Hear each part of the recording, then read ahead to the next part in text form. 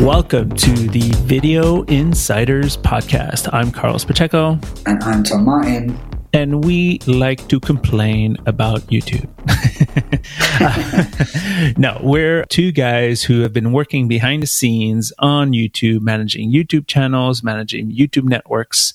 We're not in front of the screen people, not because we're not good looking, but just maybe not our thing right now. But yes. Speak for yourself, Carlos. But yes, we have many years of experience managing millions upon billions of views and videos. Tom, how are things? They're very well, thank you. But as I said to you before we started recording, we need to keep our intro very, very short today because we have got an almighty topic to talk about today. An absolutely kind of seismic change, one of the biggest changes in years on YouTube, and certainly the biggest change to the platform since we started recording this podcast. However long ago that was now, it seems like we've been doing it forever. So luckily, Carlos has already given me his weather update offline. So we know all about the Toronto weather offline. It's great. So we can dive. It's great. It's sunny here. And so we can dive straight in. But first, of course, we need to say thank you to our headline sponsor, TubeBuddy. TubeBuddy is the ultimate tool for creators to streamline their daily workflow on YouTube, allowing more time to make great content. For brands to help reduce busy work and focus on what matters, growing your business on YouTube. For agencies to help manage multiple client channels, and for networks which gives partners the tools for success and an attractive incentive for recruitment. How do people sign up to TubeBuddy, Tom? Well, in case there's a tiny chance you're not already using TubeBuddy, which of course you should be, you can get an exclusive multi-channel license only by visiting videoinsiders.fm/TubeBuddy. Thank you, TubeBuddy. As I said earlier, absolutely seismic changes announced in the last week or so.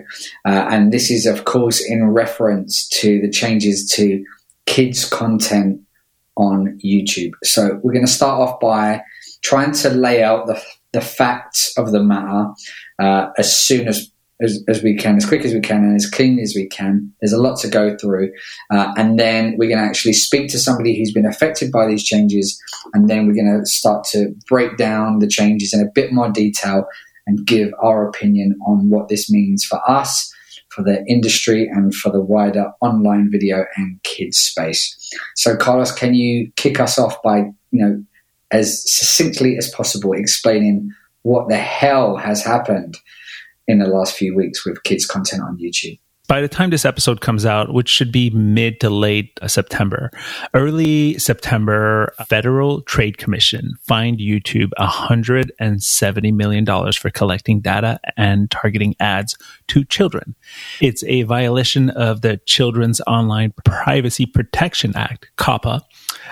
It's a small fine, but it's significant, right? And as part of the settlement, YouTube has to stop collecting data on videos that are targeted towards children, anybody under the age of 12. YouTubers who create videos for children, like unboxing or toys and nursery rhymes, must clearly label their content as being intended for kids. And this is important because the FTC, in the past, you could say the FTC would go after YouTube. Now they're going to go after creators. So you have to be fully responsible for your content going forward, which is huge. Yeah, and so what's not going to happen is YouTube is not going to remove the content. So there will still be plenty of kids' content available. I think there'll be a lot more effort going into the YouTube Kids app. We'll talk about that a bit later. But what the actual policy process from YouTube is that any video that is targeting and featuring, I think this is important, targeting or featuring kids under the age of 13 will no longer be eligible for a number of things. The biggest change being that there will be no interest-based ads played against that content. So to put that in context, it means basically the almost end of monetization of kids content. Well, can you clarify a bit more? Yeah. So interest-based ads, right? So interest-based ads means that YouTube tracks what your behavior has been before, right? And there's interest-based and there's contextual-based ads, right? And then interest-based ads have become sort of like the de facto targeting for a lot of YouTube content and a lot of advertising in general, which is a lot less waiting for the user to type in their search query and then serving the ads based on their searches. It's serving the ads based on what you've watched in the past, your behavior, right? And that doesn't require a search, right? It could be just a video that you saw and you clicked on. So that's the difference here. And the reason why I'm making a point here is that, and this is explained as well by our sort of guru of the industry, Daryl Eves. Sorry for calling him a guru, but he's amazing as well. But those are the most valuable types of advertising targeting, right? Brands love that because it's effective. It works really well. And what that is going to mean is that monetization is going to drop significantly. Doesn't mean you're not being monetized. It just means that the value of those ads are going to be much lower than contextual or targeted ads.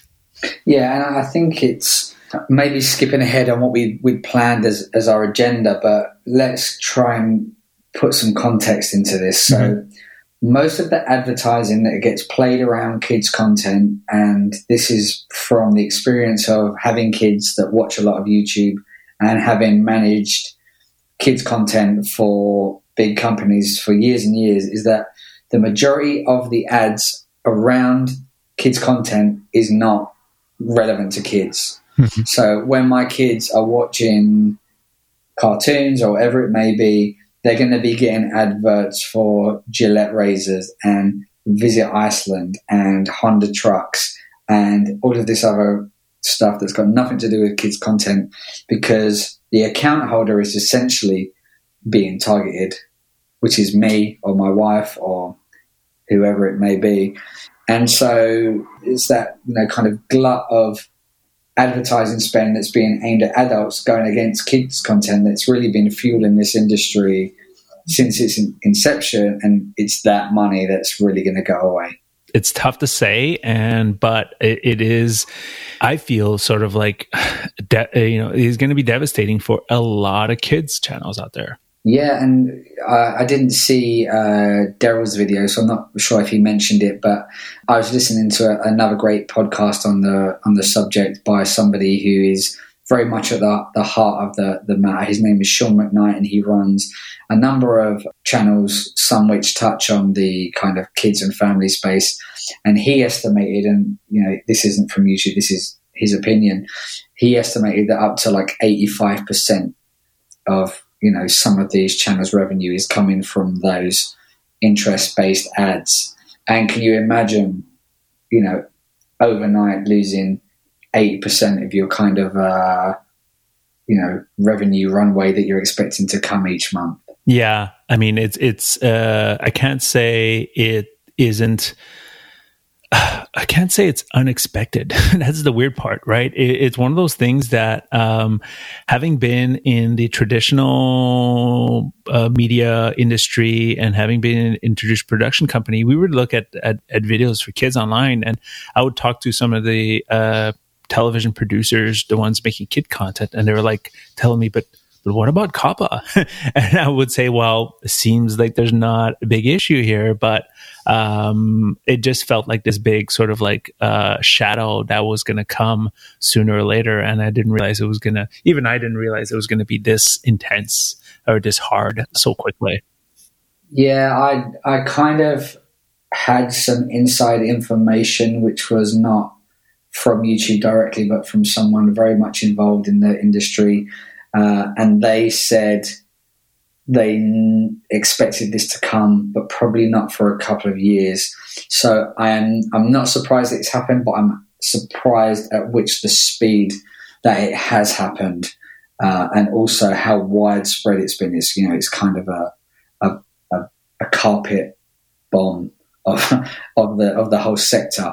But it's not only revenue. and obviously, for most people, it's all about revenue, but also, that for the hope that you can still do brand deals or sponsorships. There are other impacts to kids' content as well beyond revenue.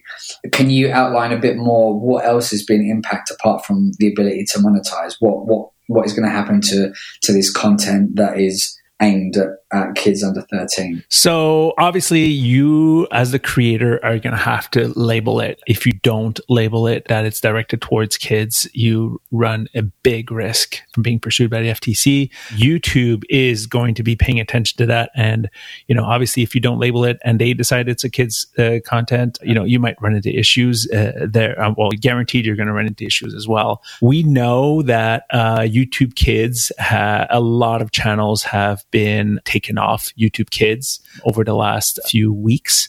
We're seeing, channels go from hundreds of thousands of views to 0 views overnight.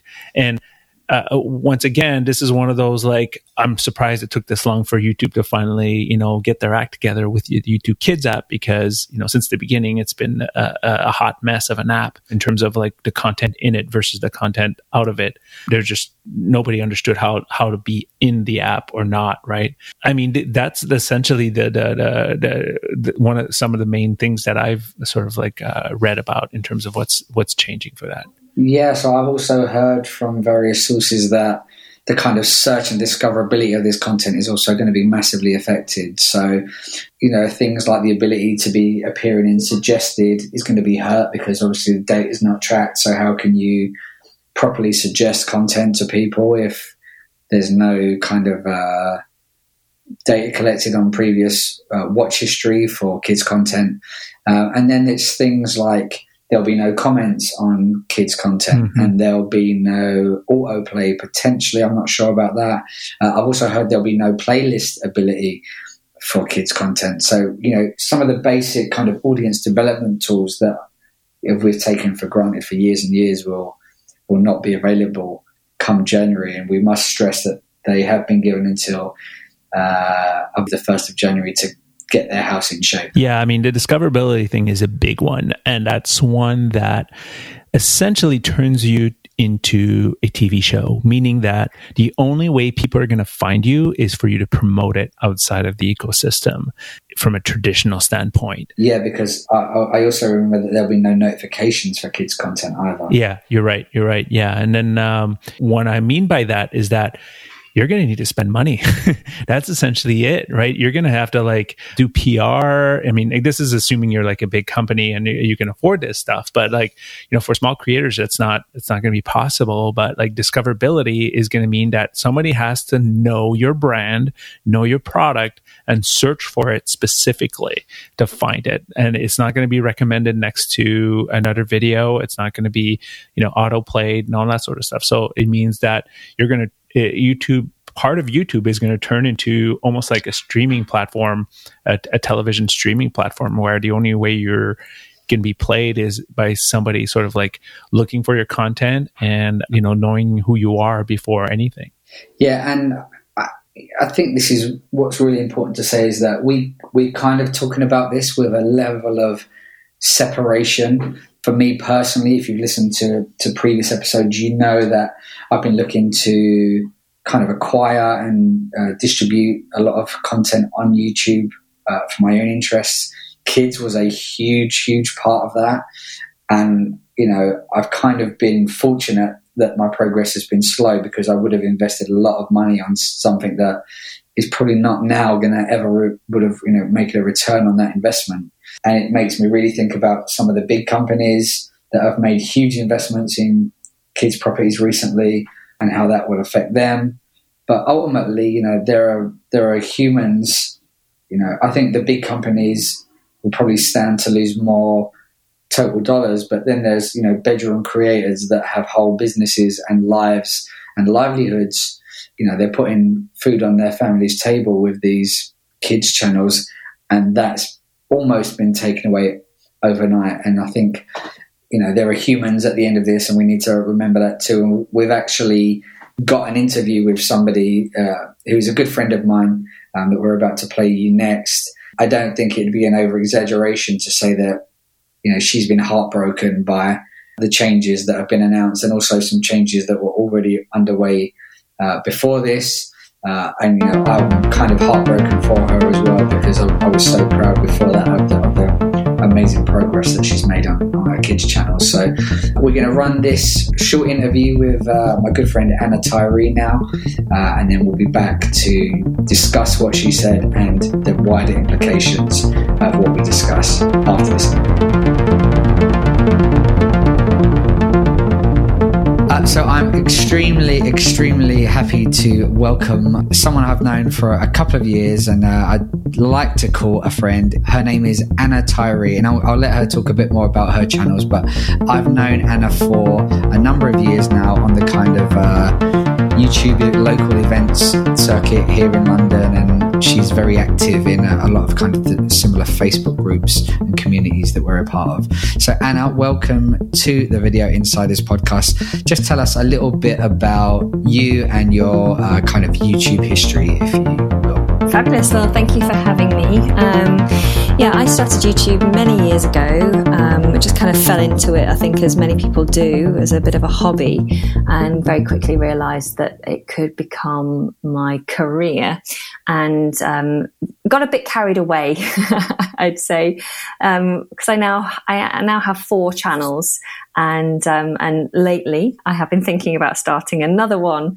It's like I'm addicted. You're not alone. Yeah. I tend to like to give to the wider community. I like to do things that either give on knowledge or entertainment. And so most of my channels are around enlightening or educating. So I have an English education channel, a singing education channel to help people be confident in singing, a children's channel, and just really for my benefit, I have like a mummy vlog, because I recently had a baby, and I like recording our story and having the motivation, the reasoning behind filming his life, really. And so how long have you been on YouTube, and how long has it been like a full-time operation for you? Because I know it wasn't always that way. No, well, I decided to take the plunge and go full-time about 3 years ago. It'll be coming up for 3 years once we hit Christmas. I basically left my job and became full-time at the worst point, because I didn't know YouTube well enough. Just after Christmas, when you have that big slump, yeah. I gave up my really great paying job to go full time on YouTube, and then panicked because for the next 3 months, all my AdSense dropped. And I was like, what is going on? And then realized that this happens all the time and I should have known better. But yeah, it was a steep learning curve. And, but, I think if you're passionate about this, then, there's always ways around things. There's other ways to monetize, and I've worked it out. Yeah. And so I know your biggest channel is your English language education channel. Is that correct? That's right. Yeah. We're hopefully going to hit 500,000 in the next month or so. And I know from that you have kind of diversified your income stream, and you have like courses and stuff like that. Is that correct? Yeah, it's very easy with educational content, especially adult educational content. It's quite easy to diversify your income. We have courses. I sell ebooks and lesson notes. I make a reasonable amount through Patreon and through the memberships that YouTube now offers. So that helps to kind of, it's all these little streams of income that all help to pay the rent, as it were. Yeah. I don't think I do anything else. So sometimes I do live streams, and I'll occasionally get super chats. Mm-hmm. It used to be a lot better than it is these days, but I don't really push for it because I know a lot of my viewers don't have much money, and that's why I'm giving them free education. Sure. And so, yeah, I do okay from the other income sources, and mainly it's sponsorships. Yeah, well, that's a fantastic story, and something I'd love to maybe get you back to speak on a little bit more about, because I don't think there's enough people that are diversifying their income streams. But it's a slightly more somber story that we're actually here to discuss today. Yeah. And I remember speaking to you it must have been about 2 years ago, and you were telling me that you just launched a kids channel, or you were about to launch a kids channel, and we were just having a quick chat on Skype. I remember kind of not being pessimistic, but saying, you're doing everything great, you're making great videos, but you just need to realize how competitive this is, and it's going to take time to cut through, and you need to consistently upload for a while. And then before I know it, the channel's absolutely blown up. And, you've put in all of that dedication, and success has come from that consistency and dedication. And you even got featured on a big YouTube channel talking about your success. And can you kind of talk about the levels of growth that you achieved, and how many daily views you were getting, and the kind of the happy tale of what is Bella and Beans TV? Yeah, so this started as a passion project because we felt there was a need within the YouTube Kids niche to provide live characters, educational, wholesome content. And so initially it was all just a bit of fun with this very wholesome angle. And it was a lot of work. But we were very dedicated, loved everything we were doing, which I think really kind of showed through what we were putting out.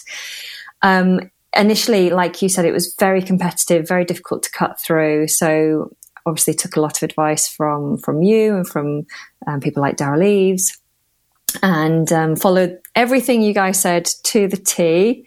And suddenly one video just launched us. That one video I think was a Baby Shark cover. Yeah. And just out of nowhere, it started really gaining traction. And where before our biggest videos were maybe 1,000 or a couple of thousand views, these were videos that we'd really pushed through all my other channels as well. Suddenly this video was getting millions of views. And that obviously had an impact on every other video on the channel and the overall channel subscriber count as well. And I think within a couple of months, we went from having under 1,000 subscribers, and we didn't qualify for the monetization, the YouTube Partner Program. And then overnight, we shot up. Yeah. And within a couple of months, we had over 100,000 subscribers, and we had millions and millions of views, and were monetized very quickly. And so pretty much within a 6-month period, we went from just kind of messing around and having a play and trying to cut through a little, to having to find a whole team to back us up, to turning our business into an actual company, to register as a company, to hire accountants, hire illustrators, hire editors, upgrade all of our kits, and just really start to take the whole thing seriously, because suddenly we were getting those views. Every video we put out would just take off, and it suddenly became very serious and exciting. So a lot of us, because there's 3 members of the core team of Bella and Beans TV, and 2 of us actually made big changes in our lives in order to focus on this particular business. My counterpart on the screen, the guy who plays Beans, he gave up a lot of work because he's an actor and a musician, and he gave up a lot of contracts that would take him through to the end of this year, because he didn't want to be taken away from filming and working towards Bella and Beans. And I think I was just telling you before we started this podcast that I did things like enroll my son into childcare early in order to free up some time so I could focus on the channel.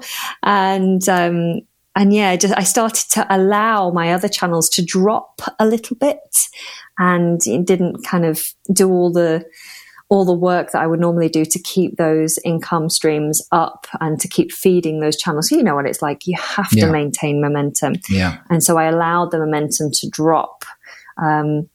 With English Like a Native, my English channel, which I said we're due to hit 500,000 within the next month. The target at the beginning of the year for that channel was to hit 1 million by the end of this year. So you can see how far off the target we are. And that was a choice that I made, was to allow that to lapse, because I wanted to focus on Bella and Beans. Yeah. So it really did take over our lives in a very short space of time. And then I remember seeing at that time a post from you saying I would hit 100,000 subscribers, and I was, not that I had absolutely anything to do with the success, not even 0.5%, but I just remember being so full with pride seeing that you'd hit 100,000 and so quickly in such a competitive space. But then I don't know what the timeline exactly was, but maybe just a few months after that, it's maybe 2-3 months, I saw another post from you, which was kind of the opposite of the joy of that post. I think it's probably better to come from me if you can explain kind of what that overnight change meant for you, what the change was and how that affected your channel. So I'm sure everyone listening to this podcast will know about the announcements and the big changes that are hitting YouTube and the kids niche because of what's happened with the FTC. The way we experienced it, earlier in kind of April, May time, we noticed that we suddenly weren't being served on the YouTube Kids app. That was quite unusual. We'd been receiving quite a few views through YouTube Kids. We are very wholesome. We don't have any strikes or any copyright issues. We were like, okay, I don't understand this. No one was giving us any answers, but it wasn't a big deal because the majority of our views were coming through the main YouTube platform.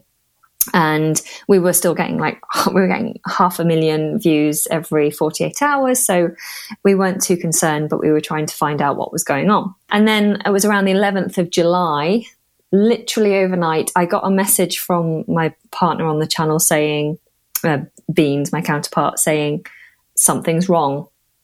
And we'd had this a few weeks before, and I think it was an outage or something that was just skewing the reporting. So I wasn't too concerned, but I had a look and saw there was a big cliff edge drop on our views and our traffic. And I was like, okay, that's a bit odd. It's obviously a glitch. A glitch. It's too big a cliff edge to be anything other than a glitch in reporting. And then as the hours tick by, you start to become more and more nervous, seeing that it's literally our channel had flatlined. So we'd gone from seeing about 500,000 views in 48 hours down to a couple of thousand. So it completely taken the wind out of our sails, and it didn't recover. And it became apparent after weeks and weeks and weeks of waiting and everyone talking that a big change had happened, and we were just all in the dark about it. And I think that was the most difficult thing, is that it took about 3 or 4 weeks before anything official came out to let us know what was going on. And we, in that time, had to let go all of our freelancers, our accountant, our illustrator. We'd just taken on editors. We had to let them go because we're paying them on a weekly basis quite a lot of money, which we could afford out of the Bella and Beans income. But suddenly, if that wasn't going to be the case anymore, if we weren't going to be getting this income, then we just couldn't afford to keep them up. So we had to let all these people down, which was quite unfortunate. And yeah, it then took another month. It's only recently now that we've actually had official word from YouTube about what's gone on, what's expected, and I think that's the biggest shame, really, as a creator who I pride myself on trying to make sure that I'm doing exactly what YouTube want within the guidelines all the time, trying to provide the best content I can muster in my little kitchen and from my limited skills. I try to do my very, very best. And we hear all the time YouTube talking about, being very transparent and open and supportive as much as they can be. And yet there still feels like there's this wall that we can't have a conversation, an open conversation with YouTube at the point of disaster for us. For me, it's a complete life changer. For my partner Beans, who has given up work, he's in a really tough place right now. He's had to go out and get completely unrelated work, the kind of soul destroying work that he wouldn't normally do, because he's given up on contracts that would normally see him through to the end of the year. And so it was a bit of a disaster. It had gone from being very exciting that we'd finally cut through and we're growing really fast to what are we going to do now? And I can see even more so that why it's a head scratcher, because as people may or may not know, you are a parent of a very young and very cute little one, and so your content is absolutely family friendly. There's nothing that could even be hinted at as unadvertiser friendly or unfamily friendly. So have you had any direct conversation with anyone at YouTube? Have you managed to get anyone on the phone, on email, in person, either officially, unofficially? And so I have a partner manager, and we have been talking a lot through this. I probably sent far too many emails, more emails than I've ever sent before. And I'm sure she was probably getting quite fed up with me. But in the first instance, we were just clutching at straws. We were trying to figure out what was going on. And my partner manager didn't really seem to know what was going on. She was also trying to get some answers. The only thing that seemed to come back, I think it's related to why we weren't being served on the YouTube Kids app, was that our channel was repetitive. That's the only feedback I've got, that we're repetitive, and that's a very difficult generic thing to hear, because our channel was aimed at preschoolers. Preschoolers need repetition. Preschoolers latch onto, I'm sure you've got lots of kids. Yeah. They latch onto something that they love, and it's only through doing variations of this theme that they're going to really take interest. And so you're working hard to do what you believe in and feel is right, as also you're working hard to appease the algorithm so that you actually get served to your audience. And then you're trying to do something that the children will enjoy, so you get good retention.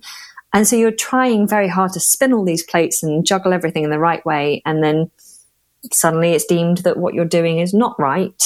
And not really much explanation.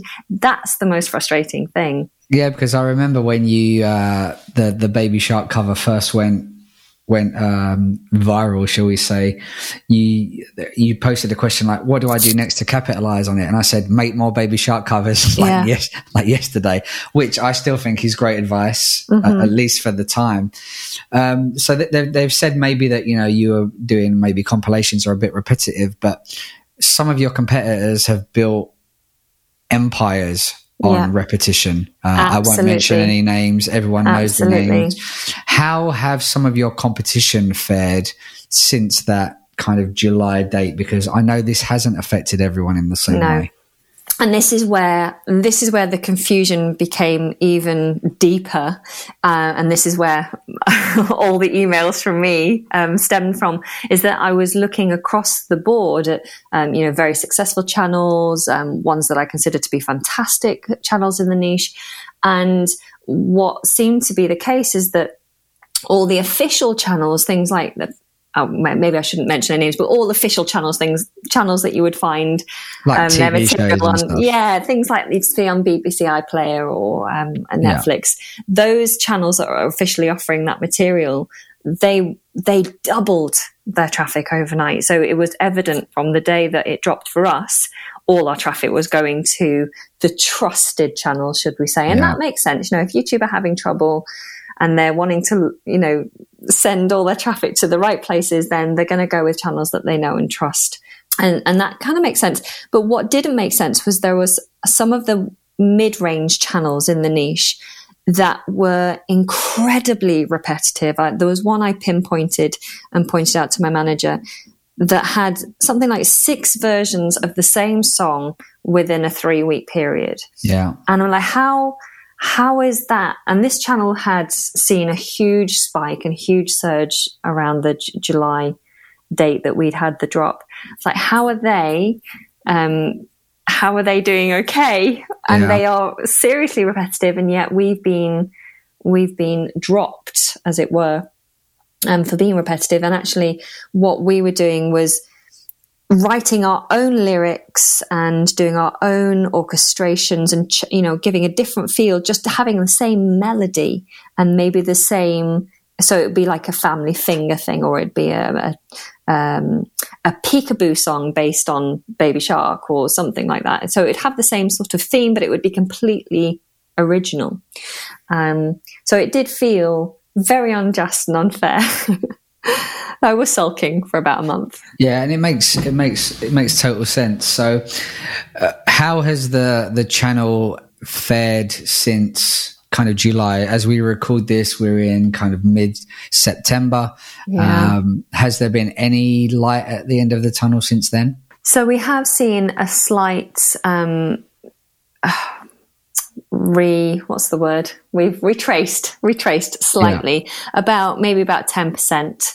And so now the channel is, I think we're at 80,000 views every 48 hours, which if it was just my channel and it wasn't as much hard work as it is, I would be really happy with that. The income that it provides on AdSense would be enough to tide me over to cover the costs if it was just me. Yeah. And it was an easier channel. But with all the outgoings that channel requires, the difficulties of setup, the creations of everything we do on that channel, it's not enough. And so the channel working ordinarily is still working at a loss. And people say, diversify your income. You shouldn't be relying on AdSense. But when you're playing to preschoolers, and especially once we've had our communication with our audience cut off, it's impossible really to diversify until you have a huge brand that you could then maybe merchandise and, like Pink Fong has, or some of these huge channels that are known throughout the world. You're not going to be able to easily diversify your income when you're playing to such small kids. I mean, as a parent, I know I will put my son down in front of the TV. I'll put something on for him so that I can go and do the washing up. Yeah.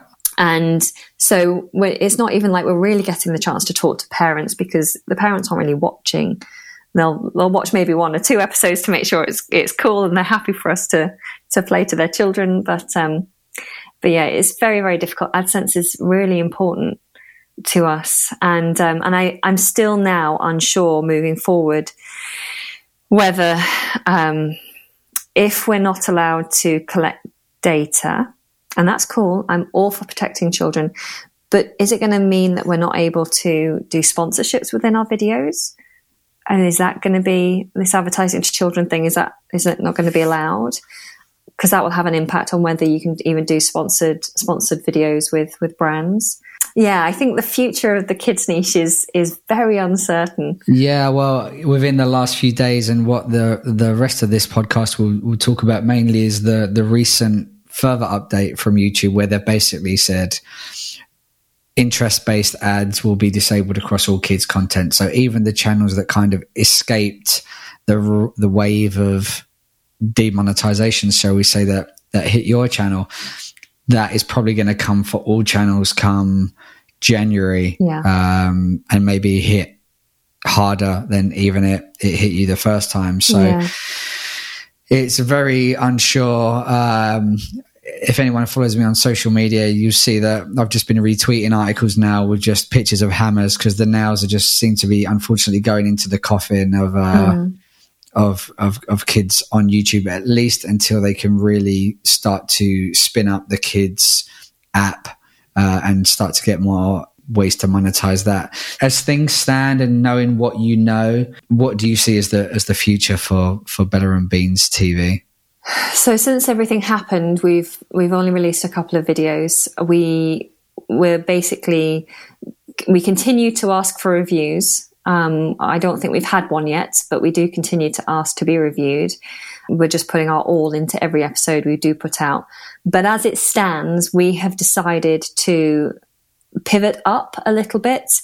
We're not going outside of the kids, the under 13. We're pivoting up to the key stage 1, key stage 2 age, which is like 6 up to 9. It's going to be very difficult. We've discussed a plan for our series moving forward, but I think what we're going to have to do, and what we are going to do, is to record maybe 4 or 5 videos in this new series that is so educational and so right for the age that we're aiming for. We can't be doubted.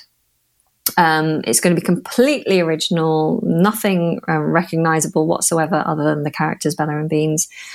And so this is our way of saying, look, this is what we have to offer. If you like it, then you need to support us, because we can't do this without being funded. And if you don't like it, then we're going to move on, and Bella and Beans will have to die a death. Oh no! Well, all of my fingers are crossed. All of our audience fingers are crossed, and we hope that you can. I know how smart you are and what you're doing on your other channels, so I know that you'll do everything that is humanly possible to claw back any drop off that you've seen. So, thank you so much for your time. Really appreciate your insight, and I know it's going to be really useful for other creators in a similar situation. And best of luck to you, family, and business for the future. If people want to hear more from you or check out any of your channels, what's the best way for them to do that? Well, it depends what they're into, really. If you want to check out the Bella and Beans TV, then just head over to us on YouTube. And we're very easy to find, just searching the name. Otherwise, you can join me on Instagram, which is Anna's Big Adventure. Thank you, Anna, so much. It's been a pleasure, and I'm sure we'll continue to talk about this offline too. Thank you so much, and best of luck. Thank you. Bye-bye.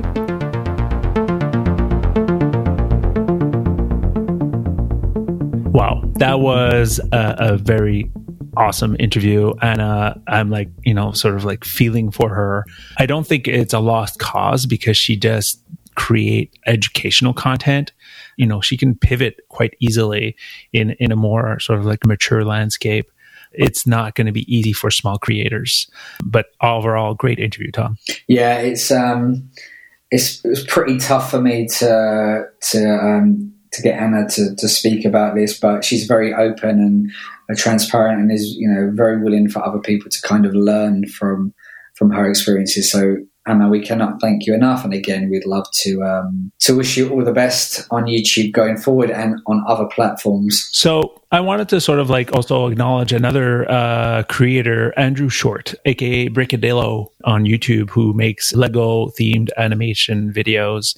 He sent us an email last week asking a lot of questions about this and just asking for our thoughts, and obviously being very generous and sort of like giving us ideas to talk about, right? And he gave us a huge list of questions that in no way we can answer all in this show. So what we'll do is we'll write a blog post his questions and answer them in a blog post on videoinsiders.fm for you guys to read, and hopefully we can give some insights on our perspective on this. What does this mean for YouTube in general? What are your thoughts on this, Tom? Yeah, well, obviously they've been hit with a fine, 172 million, which seems pretty lean compared to the fine that Facebook got recently, which I believe was in the billions. Also, considering it's to do with the collection of data of children specifically, which kind of seems a little bit more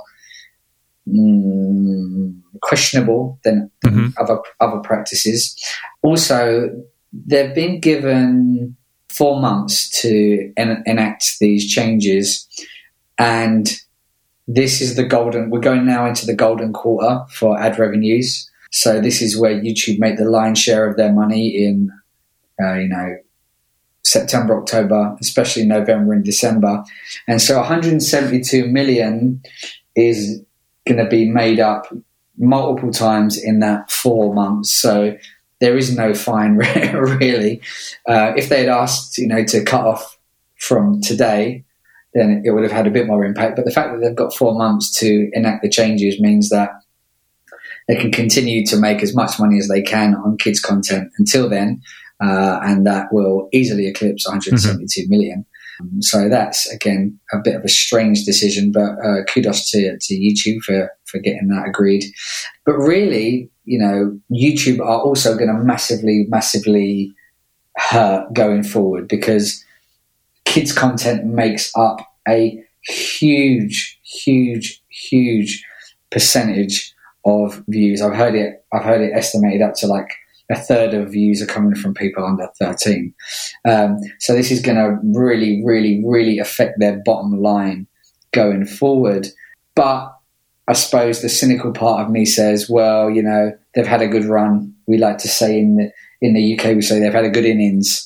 And really, they've been getting away with this for years, and probably would have continued to do so unless the FTC had kind of stepped in, or a complaint had been made to the FTC to bring this to their attention, because they've been monetizing this content for years and years and years at a really good rate, very aggressive ads that are clearly not targeted to kids.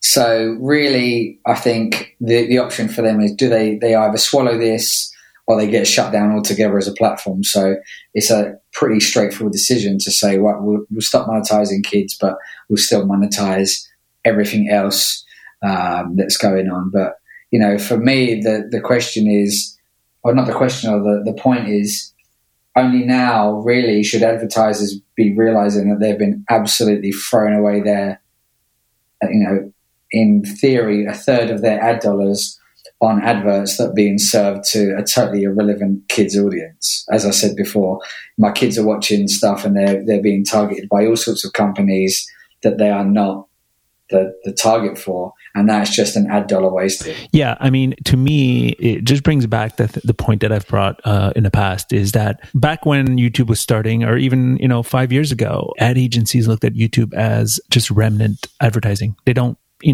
don't look at it as quality advertising. That's why the CPMs are low.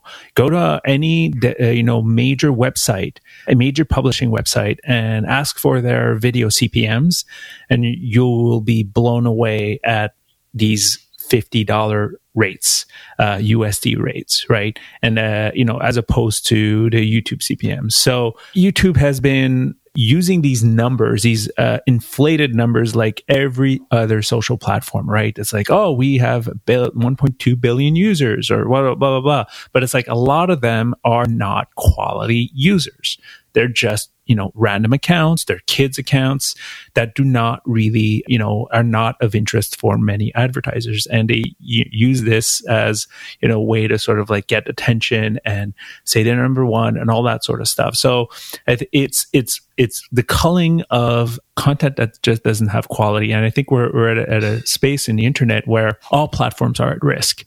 The FTC specifically said that don't just look at YouTube. We're not looking just at YouTube. So this sounds like they're going to come after, Twitter. Obviously, there's no kids on Twitter, but, there's TikTok. All these platforms are going to be really scrutinized going forward. The age of the free form internet seems to be coming to a close. Things are being regulated more and more. So don't expect this to be just a YouTube thing. Yeah, and so it looks likely that YouTube Kids will kind of be the last bastion of hope for kids content on YouTube. And we've already said that the bar to get into YouTube Kids, and Anna spoke about being removed from YouTube Kids, because the bar has been raised. So it's going to be harder and harder to get into YouTube Kids. Great questions from Andrew Shaw. And one of his questions was, how do ads work inside YouTube Kids? And I've got to say, I was kind of a little bit oblivious to this. I knew the answer was not great, but I didn't know the technical answer. So I did a bit of research. And so basically, ads are available inside of YouTube Kids app, but they only show ads that are deemed, in air quotes, family friendly, and they are kind of signed off by humans and go through a kind of rigorous kind of quality check, to make sure they're suitable for the eyeballs in the kids app. There's no click-through allowed on any ads inside of YouTube Kids, or no adverts that kind of have a flow for you to kind of install a paid app or anything like that, which they refer to as purchase flow. So even if you do get inside YouTube Kids, it's going to be much more difficult to get those ads played. And then looking at the kind of T's and C's for if you want to run ads in YouTube Kids, one of the most crazy things for me to see was you are not allowed to run any ads that include, and I quote, the incitement to purchase. So you can't run an ad to try and get someone to purchase something, even if it's direct or indirect. Yeah. Which is crazy. Yeah. So it has to be like a brand play. Which makes sense. It makes total sense, but this may be a policy that they have to change going forward if they want to keep big publishers on the platform, because why will people continue to publish if they're getting zero return on their investment?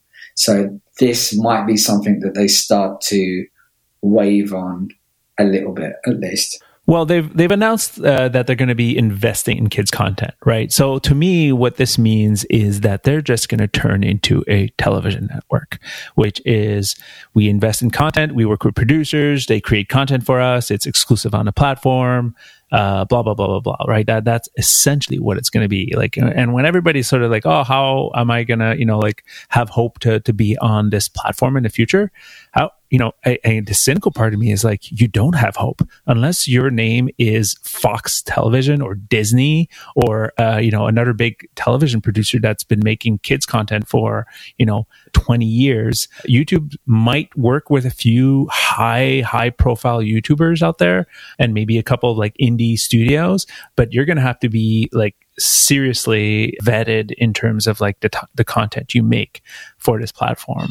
I'm not saying it's not going to happen, but I would be very surprised if they hired, a small YouTuber to become to be in the YouTube Kids app going forward. Yeah, I think you're exactly right. So they've announced publicly, I believe it's $100 million fund for educational kids content to roll out over the next 3 years. Well, in all honesty, that's not even going to touch the sides of kind of the revenue that's been lost across the creator ecosystem in the kids space. But so I definitely think, and this is purely my opinion, this is not inside information, this is purely my hunch. Like you say, Carlos, that there'll be some kind of grant system where they literally pay channels to keep publishing, or at the very least keep up their existing content. Because if you're YouTube, Peppa Pig can't go away. Yeah. Fireman Sam can't go away. Caillou can't go away. Mickey Mouse's Clubhouse can't go. Whatever it is, mm-hmm. They can't just have that disappear. Coco Melon. They not necessarily just the TV stuff. Little Baby Bum. I can't imagine that disappears overnight. So I imagine, and I'm now a few more steps removed from the industry, I can imagine that there are conversations, if they've not already happened already, in the kind of corridors of power where certain publishers are getting some kind of stipend to stay in, to replace the income they've lost from AdSense. Yeah, it's just going to turn into a Netflix for kids. So as I was going to say, exactly. So has the door open now for YouTube's quote-unquote competitors to really step up to the plate and become the go-to destination for kids content? I'm not sure how much you know about these kind of alternatives, Carlos, but what do you think about anyone else's chances of kind of stepping in and soaking up all of those lost eyeballs? This is Disney's opportunity. BBC, like that, they're the ones that are going to like ramp up. If they were smart, they're just going to ramp up and jump into this opportunity here. And it's not an opportunity that just showed up. It's an opportunity that's been here for years, because YouTube Kids has not been a great place. It has gotten a lot of flack over the last few years about the type of content that they would let through. And what was great about YouTube Kids is that it was free, and there was, kids knew about it, and that's why the parents would just let it go. But it is a huge opportunity for the television networks of this world to sort of build their dedicated kids app.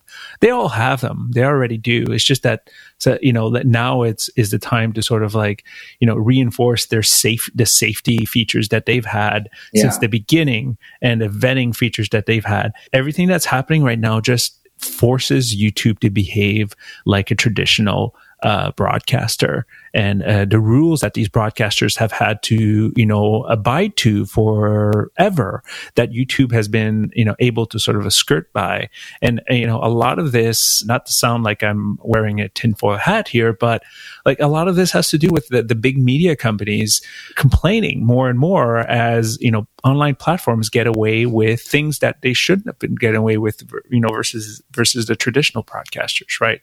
So it's that to me, there's going to be opportunities for new, providers always, because this is going to limit YouTube's reach, which was time sucking. It sucked everybody's attention, right? So now YouTube's going to have less of a place in this. They're going to be cut down a bit, and which might mean, new apps, new services. It might mean big networks launching not launching, but almost like relaunching or promoting their services that already abide by these FTC rules, right? They've all been following these rules for years. And now basically YouTube's been put back down to that level. That's essentially I feel like I'm ranting, but that's what's going to happen. Yeah, no, it's, I can't believe that I overlooked Disney. What great timing for Disney's new platform. That's going to be amazing. Netflix could maybe step up their investment. I'm not sure how much they would feel the need to do that, but they certainly could. They have taken former YouTube properties in the past. I know that. Amazon, I think, is in a really good position because they are still a semi-open platform where you can, with their Amazon Prime Video Direct, you can kind of be an outsider and get onto the platform, unlike Netflix. And then there are, potentially Twitch could maybe become a home. Again, there is a connection there with Amazon, so I'm not sure there. And then there are the kind of other kind of more walled gardens that are dedicated for kids. So things like Hopstar, and then there's Kidoodle, which I believe this week got to the number one kids related app download in the App Store. And Kidoodle is a platform which curate all of the content within inside of the app, and that is kind of headed up by a good friend of mine called Brenda Bisner, and she's been out on the road talking about the importance of creating safe environments for kids and safe streaming. And I definitely think that it's going to be boom time for apps like that, where it's still mainly ad funded, but it also deals with all of the kind of negative sides that YouTube and YouTube Kids haven't been able to quite fix yet. Yeah. Something mentioned when you brought up Twitch, like the gaming industry is going to be affected by this as well. And this could be another show on itself. But when you think about all the video games, and one specific comment that I saw, it's like Fortnite is essentially a kid's game, right? And there are a lot of kids watching that. So, imagine, how if Fortnite content gets deemed children's content, like that would destroy that, right? Yeah. And like, what about, so there's so many great areas like retro cartoons that are technically kids content, but really, let's say, for example, like take Thundercats. I love that. YouTube, but as an example, that is technically kids content, but it would really be aimed at sad millennials like me who would still watch Thundercats in their mid-30s. So there's so many great areas that we couldn't even begin to touch on. But we'll do some kind of update to see how the fallout goes. But like Minecraft videos, are they aimed at kids or not? Or, who's to say? So to close up, first off, a few things. When we publish this episode, we'll put a blog post, as I said, with Andrew Short's questions, as well as a bunch of links. I would highly recommend you watch Daryl Eves' massive YouTube Changes Happening video. Daryl always does an awesome job of being level-headed and really explaining how things, what's happening in the industry.